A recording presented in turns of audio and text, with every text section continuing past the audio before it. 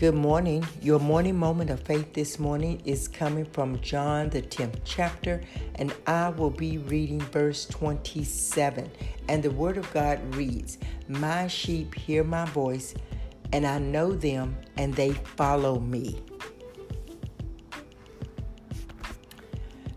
Jesus is our shepherd. We are his sheep.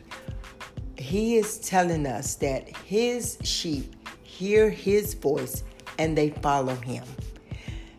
His sheep are not easily pulled from him because of what is going on in the news and what is going on in the world. They see what's going on in the world, but they are unmovable because they are rooted and grounded in the word of God, because they know that in this word is life. The word of God is life. But the word of God is being attacked. God is being attacked in this world. This world is trying to remove God from it altogether. And sadly, you have some Christians that are also being enticed to move with this momentary movement that is going on.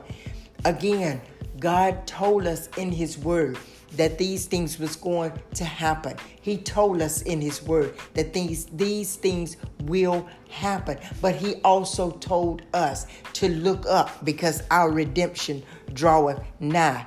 Jesus is coming back. This world every day is groaning because Jesus is coming back. You know, a lot of people are saying that we're having these hurricanes and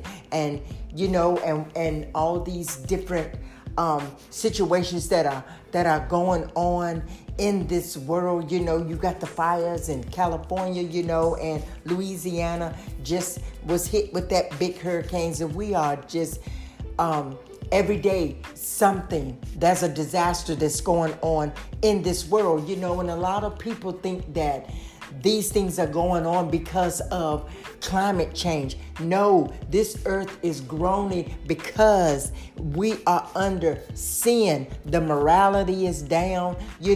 People are falling away from serving God and trusting God and believing in the word of God. They are letting people water down this word. Even in churches, the word of God is being watered down. This word is not being preach the way this word has been spoken. And people who attend churches where they water down the word of God, or they don't preach about sin and the effects of sin, then I would suggest you do not attend that church, because they setting you up for failure.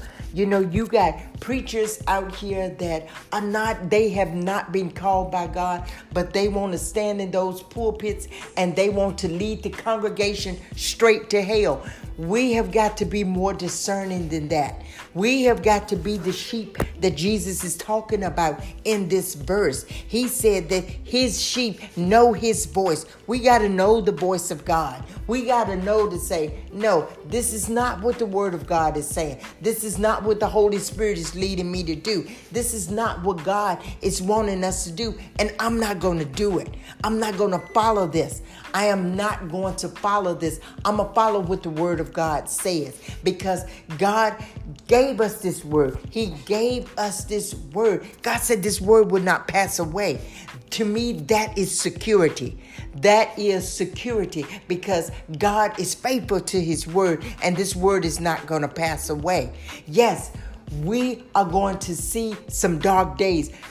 Look, what we are seeing right now is nothing compared to what the word of God is telling us that is coming. And God is wanting us to get into this word and understand this word. God is not wanting us to be fearful. He's not wanting us to run and hide. God is wanting us to dig in and to cling on to him and to trust him through this.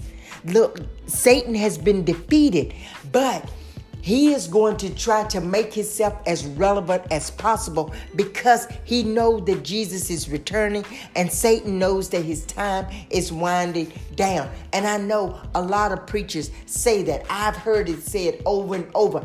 I just said it, but that is what God is telling us in his word. That is why it's so important that you spend time in this word and that you spend time in the presence of God so you will know his voice. So when the enemy comes along to try to entice you into something that's sinful, something that's going to pull you out of the hand of God, then you will not be easily enticed. You know, it is amazing how many Christians are falling away. It is amazing how many Christians will know the word of God, but when the enemy comes and entice them with a watered down version of the word, they just flow with it. It is amazing. These are praying times that we are in, saints. It's praying times. We need to be praying for our sisters and our brothers. We need to be praying over our families. We need to be walking in the authority that God has given us to have our family members released from the power of the enemy so they can be called to glory when Jesus comes back. When he comes back to get his children.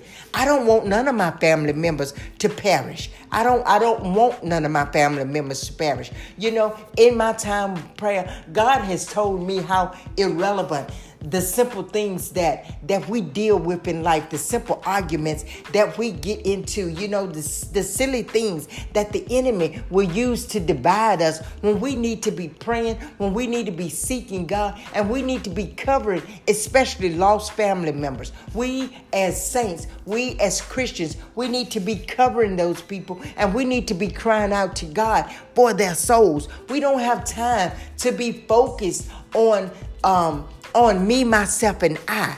You know, we don't have time for that. If you know that you are rooted and you are grounded in God, then you're going to be rooted and grounded in love. And it's not going to bother you to pray for people who has done you wrong. It's not going to bother you to call out their name and ask God to step in to save their life. We have got to be more focused on God than what we are. We have got to get our minds off of self, trust ourselves that we are in the hands of God, that we know the voice of God, and that the enemy can't pull us. But we got to be in prayer for the lost. We've got to be in prayer for the lost. All you got to do is look around. All you got to do is look around. This earth is groaning under the sin that is pressing down because Jesus is soon to return. So I pray that as you go about your day today, make sure you are listening to your shepherd's voice. Make sure it is Jesus that you hear and it's not the voice of the enemy. Make sure that the voice that you answer to is God, is your Savior, is your shepherd. And it's not a defeated foe that's trying to pull your soul to hell because he already know where he's going. So I just pray today. I pray, saints, because we are in praying times. We are in praying times that you know that your redemption is drawing nigh. But in the process of your redemption drawing nigh, that you are praying for those lost souls that the enemy has captured and they are struggling. They are struggling, but it may take your prayers to break them free. So today, you know, whoever God lays on your heart, on your soul, lift up a prayer for them. You know, pray and ask God if you need me, God, to be the intercessor. If you need me to be the prayer warrior that's going to release this soul to you, that's going to release them out of the bondage that the enemy has. God, here I am. Here I am. Use my prayers.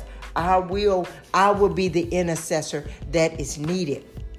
You know, God said that if he had 100 sheep and and one got lost, he will leave the 99 for that lost. And that needs to be our prayer today also, that we should pray for the lost soul, even if it's 99. If Jesus will take the time to leave the 99 for that one, then we need to be doing the same. So I pray that whoever God lays on your heart today, whoever he lays on your heart today, that you will earnestly pray for them to be released from the bondage, to be released from the sin that they are in. And so we will see them in heaven.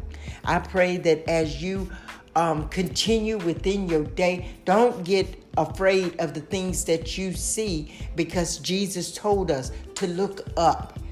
Get excited. Look up, because your redemption draws nigh. Because he loves you. And I love you too. Be blessed today, saints. Peace.